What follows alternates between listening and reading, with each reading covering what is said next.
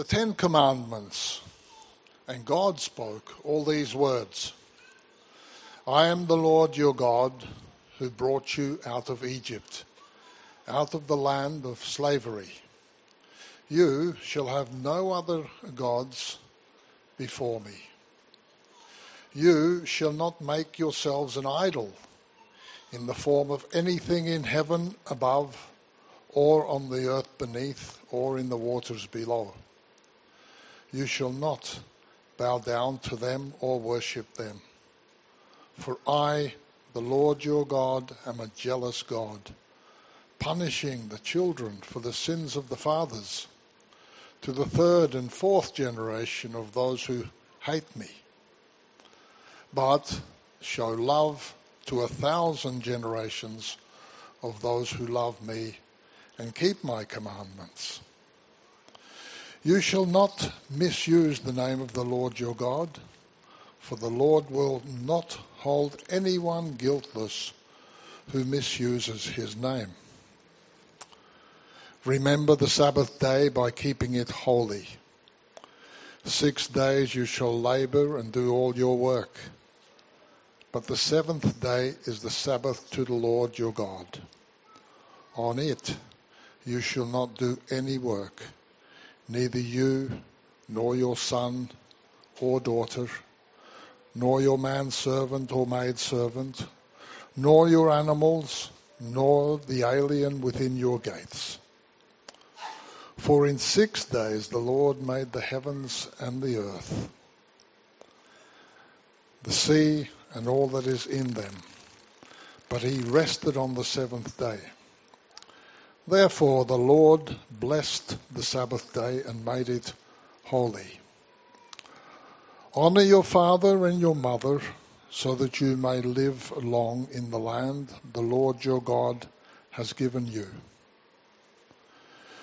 You shall not murder, you shall not commit adultery, you shall not steal, you shall not give false testimony against your neighbor. You shall not covet your neighbor's house. You shall not covet your neighbor's wife, or his manservant or maidservant, his ox or donkey, or anything that belongs to your neighbor.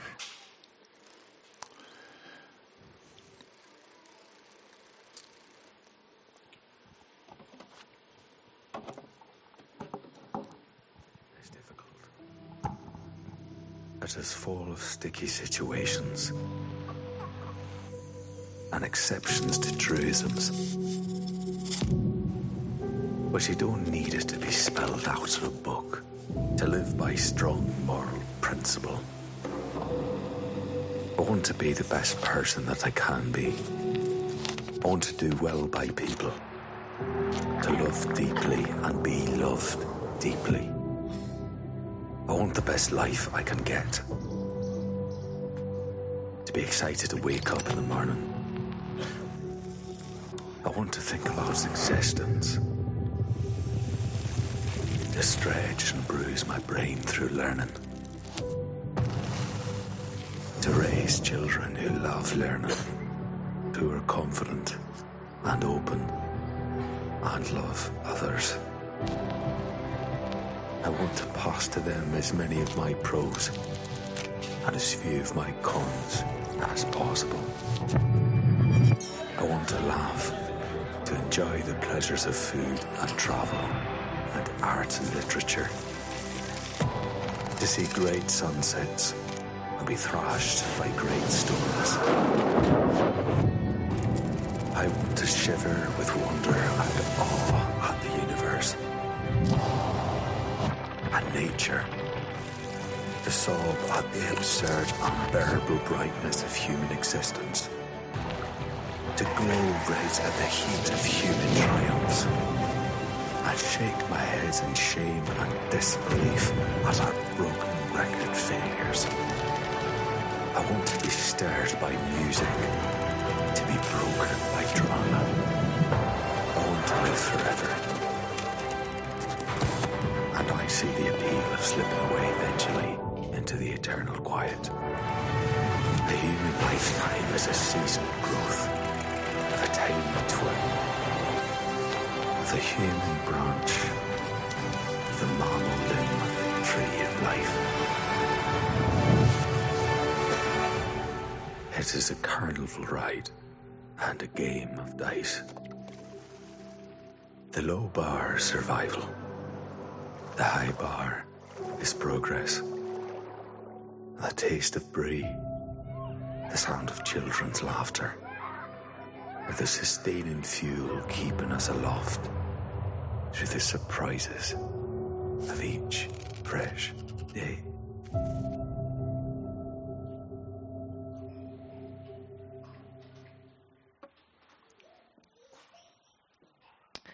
It's a moving piece, isn't it?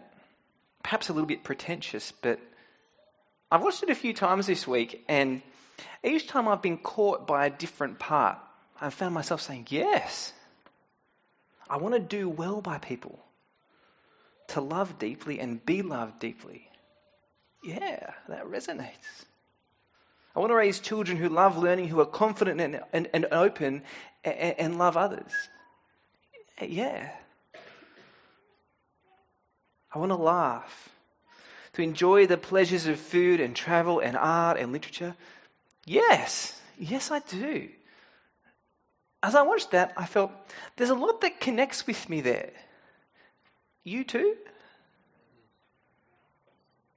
But notice where it started. Here's with the opening lines.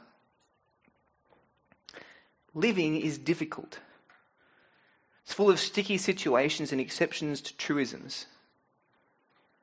But you don't need it to be spelled out in a book to live by strong moral principle. You don't need it to be spelled out by a book. Today we're starting a short series on the Ten Commandments. We'll look at the first 3 commandments this week and the next 2 weeks. Everyone's heard of the Ten Commandments. They've left a massive footprint on human history. And yet in today's world, they can feel just misplaced. Not necessarily because they're outdated or anything like that, but it's just that, like they said, you don't need it to be spelled out in a book to live by strong moral principle. In fact, if anything, when it is spelled out to you in a book, they can feel so constrictive, perhaps even repressive. Like a straitjacket on our moral and spiritual lives. In fact, so our world feels today, the best thing you can do is actually to break free from the rules in the book and experience things for yourself and to figure it out that way. And if that's kind of the rough sentiment about the 10 Commandments in general, well, the first commandment really sums up all our worries, doesn't it? In the first commandment, I'm told I can have no other God except for the God that's apparently speaking to me there. Which is just so narrow, isn't it? So restrictive. The straitjacket. It's giving me no room to move, no room to explore, no room to think about it for myself. It's easy to see why the 10 Commandments do get a bit of a bad rap today. But that's what we're going to explore. Are they really a moral straitjacket? And particularly with this first commandment, is it narrow and restrictive, oppressive? Today I'm going to say this. The first commandment is about being exclusively God's, and that isn't narrow or restrictive, but that's a good thing. It's actually a really good thing for us. Why don't I pray, and then we'll look at the Bible. Our God in heaven, we so thank you that you are the God who's spoken. So as we come now to reflect, consider, and apply your word to our hearts, we pray that you would be active among us by your Spirit. Father, those words of mine which are reflect what you say are true and helpful. We pray that they would stick in our ears. But those words of mine that are not, let them fall to the ground, we pray. Grow us, help us be mature, and make us yours now, we ask. Amen. Well, the Ten Commandments are recorded for us twice in the Bible. The first time is in Exodus chapter 20. Exodus records the dramatic escape of the Israelite nation. They'd been slaves in Egypt there for quite a long time, but God does all sorts of amazing things, and so suddenly then the Israelites are able to get out. They're led by a guy named Moses, and they come to a place called Mount Sinai. Now, we're not entirely sure where Mount Sinai really is. There's lots of kind of mountains in this particular region, but it's around there somewhere. But at Mount Sinai here, just as this kind of fledgling nation takes its first steps, God speaks to them. And the words that God first speaks are the words of the Ten Commandments. And then a few books later in the Bible, we find the Ten Commandments again. And it's in Deuteronomy chapter 5. Deuteronomy literally means second law. Because Deuteronomy is the second time the leader of Israel, Moses, it's the second time Moses tells the law to the Israelites. And so you think, why? What's happened here? Or why do they need to hear it again? It's because something has gone wrong. And between Exodus and Deuteronomy, the people wouldn't listen to God, and so they didn't go to the place that God told them. They didn't take the land that God promised them. And now that first generation who came out of Egypt has all died, and the second generation has risen up. They stand on the verge of the promised land, around about there. And before they go in, Moses again recounts to them the Ten Commandments. And in both places, the first command is this: you shall have no other gods before me. It's a call to be exclusively God's. And that's the first point today. The command is about being exclusively God's. It means belonging to God. You are His, and His alone. Really, there are three things that the commandment is saying no to. Firstly, it's saying no to any other God.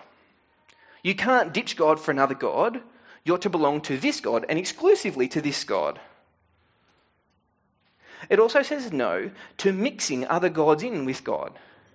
You can't try and serve another God at the same time as this God. You can't straddle the fence. You're to be exclusively God's. It also says no to having no God. Being an atheist is out. Being agnostic about God is out. The commandment says, here is your God. You are to be His now. Exclusively. And in the Old Testament, throughout the history of Israel, this was supposed to distinguish them, to make them different to all the other nations. It marks them out. See, the other nations around them have lots of gods, but Israel was to have only one God. And it wasn't one of these gods that the other nations had.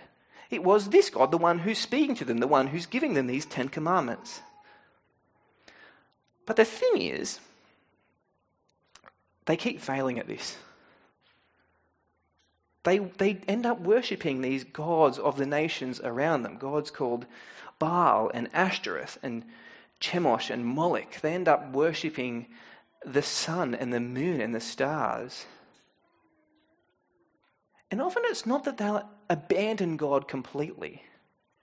They just mix Him in with these other gods, so that to them, their God becomes one of many. And they're not exclusively God's anymore. Which means they don't stand out from the rest of the nations. They become like the rest of the nations. Here's a question for you. What does it mean to be good? What does it mean to be good? How does the average person on the street answer that question? Well, the good person is the one who's kind to other people, right? It doesn't hurt or kill or do bad things to others, at least not intentionally anyway. You know, Jesus was once asked this question. Someone came up to him and said to him, "Teacher, what's the greatest commandment?" Which is basically like asking, what does it mean to be good, Jesus? Tell me. Listen to Jesus' response. Jesus replied, "Love the Lord your God with all your heart, with all your soul, with all your mind. This is the first and greatest commandment. And the second is like it. Love your neighbour as yourself. When we talk about goodness, we often start with the way that we treat other people. And there's something right about that. In fact, Jesus says it's very important. Loving one another is really important. But according to Jesus, there's something that's even more important than that. According to Jesus, the most important thing you can do is to love God and to love God wholly. You see, Jesus is reaffirming that first commandment. You shall have no other gods before me. And the problem is when we love others and we love others ahead of God, well, actually at that point God is not given his rightful place as God. And that's something that Jesus won't stand for. He says the first and greatest commandment is to love God with all of your being. So take a look at how one Bible commentator put it. He said, Yahweh, in the Bible, God's personal name is Yahweh. Yahweh could not tolerate rivals. Yahweh could not tolerate rivals. When you put it like that, it's a little bit confronting, isn't it? God can't tolerate rivals? He's not content with second place in your life. He won't put up with you having any other God but him. He commands us to make him and him only number one. It's the kind of thing that led the famous atheist Christopher Hitchens to call God a divine dictator. Hitchens puts him on the same level as someone like Kim Jong-un. This is a quote from him. Hitchens refers to God as one who is greedy for praise from dawn till dusk. Is that what God is really like? An egomaniac who can't handle the thought of a rival God receiving any praise? Imagine for the moment, it's AFL Grand Final day and the Crows have just won the premiership. Kind of hard to imagine, yeah, I know right now. It's not looking like that's going to happen for a little while, but stick with me here, okay? We're believers, aren't we? What's our Prime Minister say? I believe in miracles? Yeah? No. But imagine they're there, Grand Final day. They interviewed, Tex Walker's just had an astounding game. They interview him afterwards, and the interviewer says, Tex, you were fantastic today, just amazing. You were quick, you were agile, your goal kicking was sublime, your skills are unmatched. Imagine at that moment, Tex Walker turns to the interviewer and he says, you know what? You're right. I'm amazing. No one in the AFL is on my level right now. I am sublime. You'd puke, wouldn't you? Of course, he never would say something like that. They just roll out all the cliches. It was a team performance, full credit to the boys. I can't do it without them. And it might be a cliche, but it's actually very true. It's very right. Because Tex Walker should deflect the glory to others. He's only in the place he's in because of other people. Because of his teammates who got the ball to him at the right time. Because of the coaching staff that got the team working together well. Because of the sponsors and fans who've paid his wage for the last however many years. Because of the parents who, when he was a young fella, took him around to all the games so he could learn the skills as a young guy. And on top of all that, there's the God who's given him his skills and abilities in the first place. He does owe so much to so many. But that's not the case with God, is it? Think about it. Who could God deflect his glory to? Who does God owe something to? If God is who he says he is, surely the answer is no one. If the God of the Bible is who he says he is, then there's no other God, which means he can't say it's a team effort, because it wasn't. There's only him. There's no one to whom God should deflect any glory or praise or honour or fame.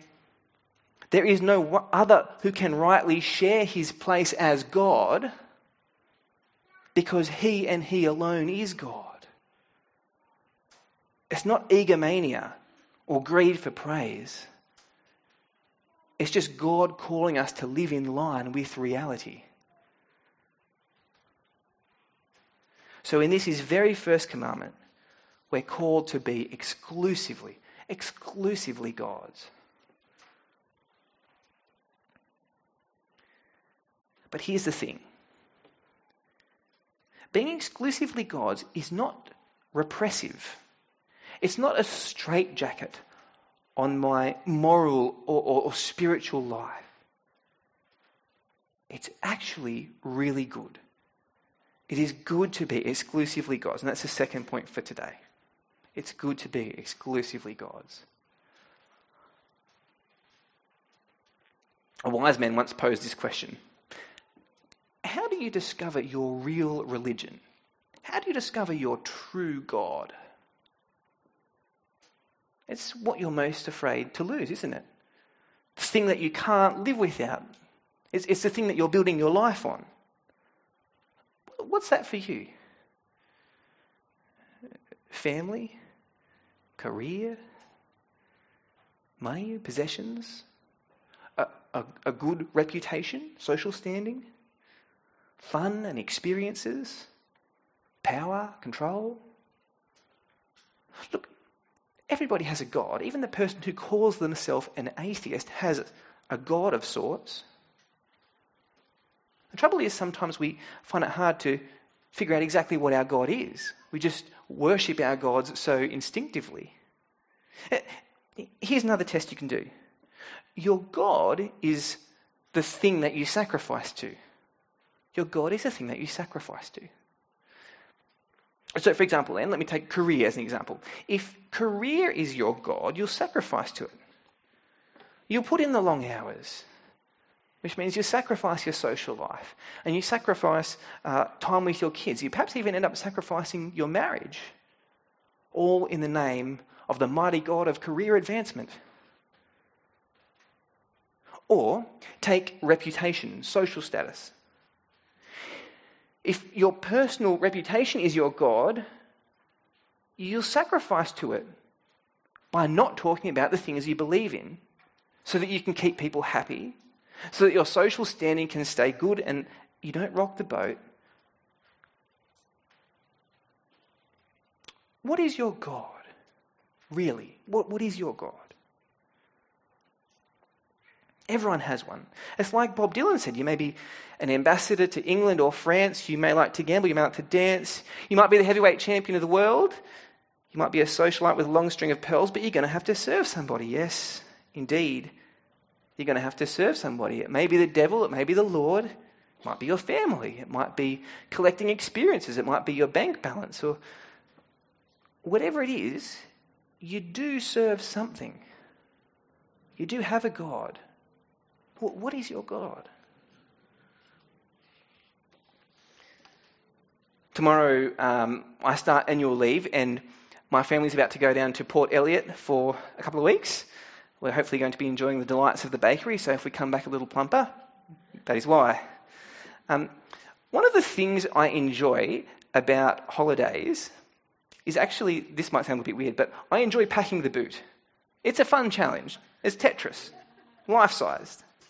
Especially now that we have 2 kids, because you notice our kids are so much smaller than this, but they take up so much room in the boot, all the things you've got to take for them. There's kind of barely any room left for Pip and I to throw in some clothes. But every time I go to pack the boot, I have this saying that I say to Pip, Pip, you know, one's manliness is directly proportional to how well he can pack his boot.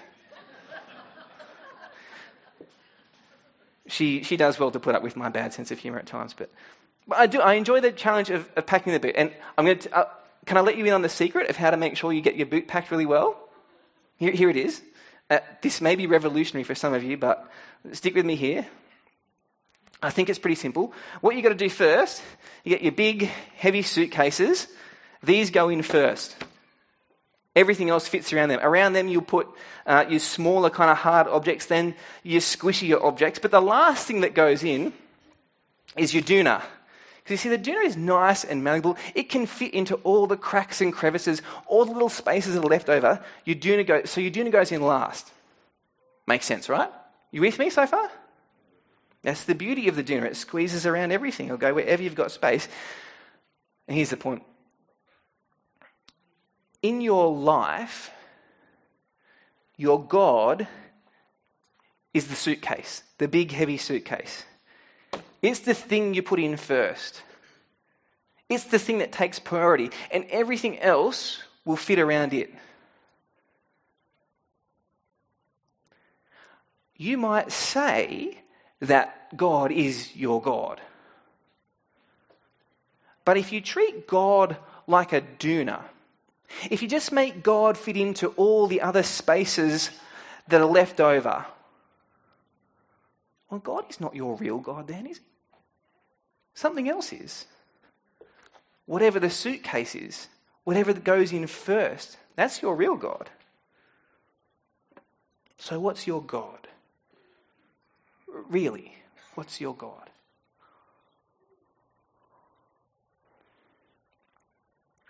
Remember the Israelites?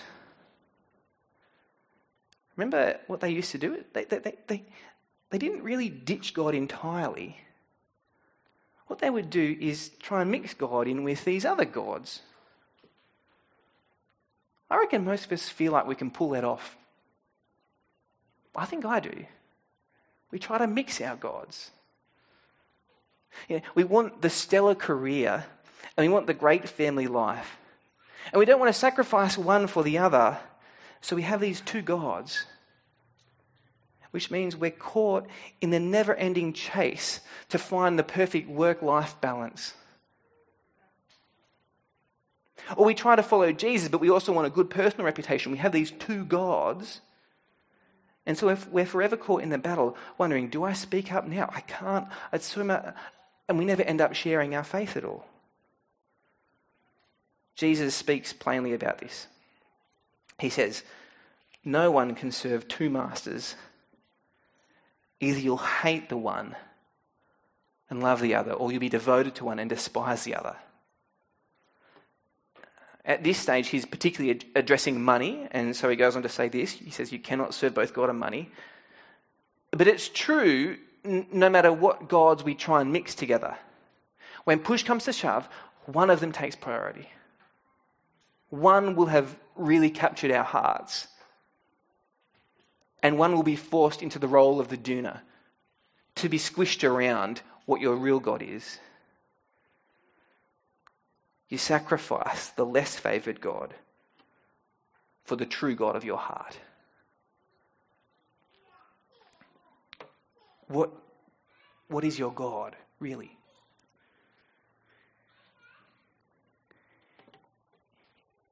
Here's the thing with other gods, any God that isn't the real God. They're actually bad for you. They're bad for you because they take. They take from you. They offer a lot, but in reality, they take from you and you become captive to them. Let me show you what I mean. Let me use money as an example. The God of money offers so much, doesn't it? You get enough money, you have the nice house, the big screen TV, you can have the expensive overseas holidays and still kind of live on more than bread and peanut butter. Money is the thing that promises us security in this fragile world, but it never satisfies. Never. It's a really interesting book that's been written a number of years ago. It's called Affluenza. Has anyone heard of this book before? A couple of people have, yeah. I want to read you a little excerpt from this book. This is not a Christian book, by the way. This is just economists. Here's an excerpt from it. They say, most people cling to the belief that more money means more happiness. Yet when they reach the financial goals they've set, they find that they do not feel happier, except perhaps fleetingly. So rather than question the whole project, they engage in an internal dialogue that goes like this. I hope that getting to this income level would make me feel contented. I do have more stuff, but it doesn't seem to have done the trick. I obviously need to set my goals higher. I'm sure I'll be happy when I'm earning an extra $10,000. But of course, you earn the extra $10,000 and the cycle repeats. Rinse and repeat, rinse and repeat. Because money just doesn't give you happiness. It promises so much, but in the end, it takes. It just takes from you. It takes your time and your energy. It takes up your mental space as you worry about it, and you end up never really being content at all. Disney even recognises this. I have a 3-year-old daughter who loves Disney princesses, so I can tell you about all things Disney right now. The Little Mermaid, though, she has a song. This is one of the lines that Ariel sings in The Little Mermaid. I've got gadgets and gizmos aplenty. I've got who's-its and what's-its galore. You want the thingamabobs? I got 20. But who cares? No big deal. I want more. Because no matter how much you've got, money and the things money can buy, it offers you so much, but then it just takes from you. It doesn't leave you satisfied. It takes from you until you end up with a nice fat bank account, a full house full of all the funnest things, and you're totally dissatisfied. And you're wondering what happened to your life. Money is a horrible God. It is a life-stealing God. The same is true for the God of fun and experience. Humans of New York is a Facebook page.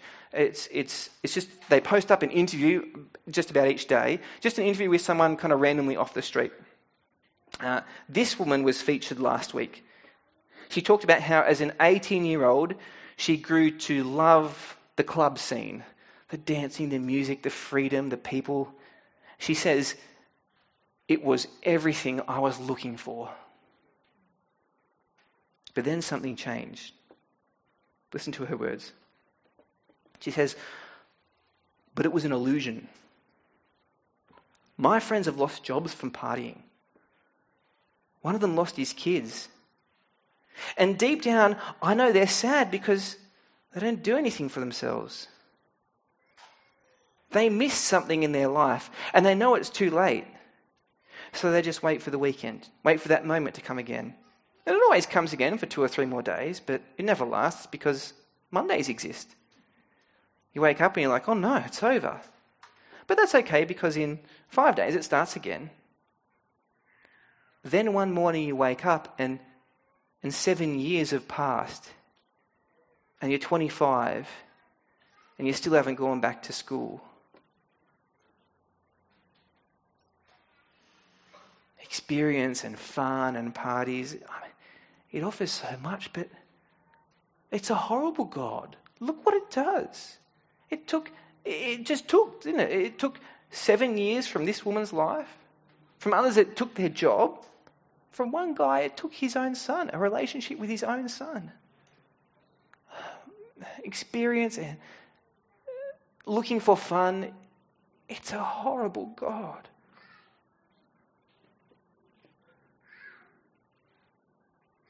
And here's what I want to say today. The true God. This is the one thing you must hear today. If you hear nothing else, here's the one thing you must hear. The true God, the God of the Bible, does not take from you. The God of the Bible gives to you. He gives. This is why it's good to be his. This is why he's better than any other God. He doesn't take from you, he gives. And he gives at a great cost to himself, right? Take a look at this verse from the Bible. It says, for God so loved the world, that he gave. He gave his one and only Son, that whoever believes in him shall not perish, but have eternal life. Can you see, friends, the heart of God for us? He's not regifting some old unwanted present. He gives us his very own Son, the most precious thing, Jesus, so that we can have life. Being exclusively God's, it's not a straitjacket on our lives. No. It's the key to real life. A life not where your God keeps demanding from you and keeps taking from you until there's nothing left, but it's a life lived with a good God, a God who gives to you. He may ask some uncomfortable things of you,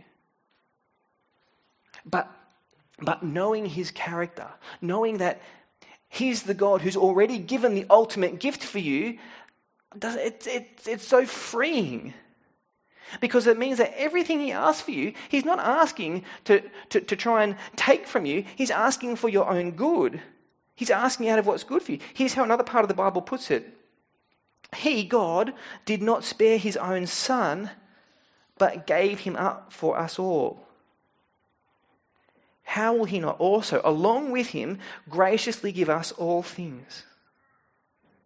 If God has given us the most ultimate and costly of gifts, why would we think he's holding out on anything for us?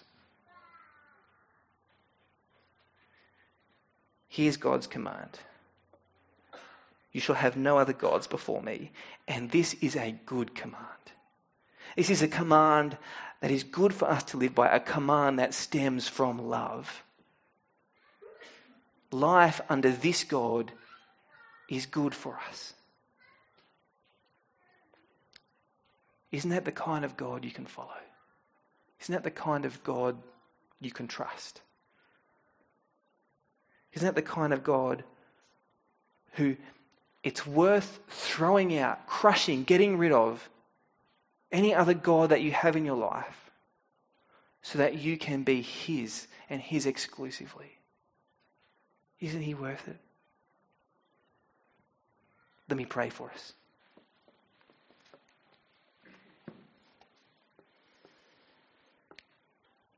Our God, we want to say right now, thank you.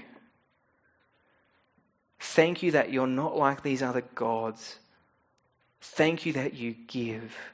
You give at great cost to yourself. You give us your Son Jesus so that we can have life. God, so often these other things capture our hearts and we recognize that we can be led astray from you, that we're prone to wander. Our prayer today is that you'd forgive us. Our prayer today is that you'd change us and capture our hearts with a bigger vision of you, of who you are, of how good you are for us. That we might yearn for you and you alone. That we might follow you and you alone, serve you and you alone. We need your help in this, Father. Would you please be with us in the coming week? That you would be our God. That we would have no other gods before you. We pray this in Jesus' name. Amen.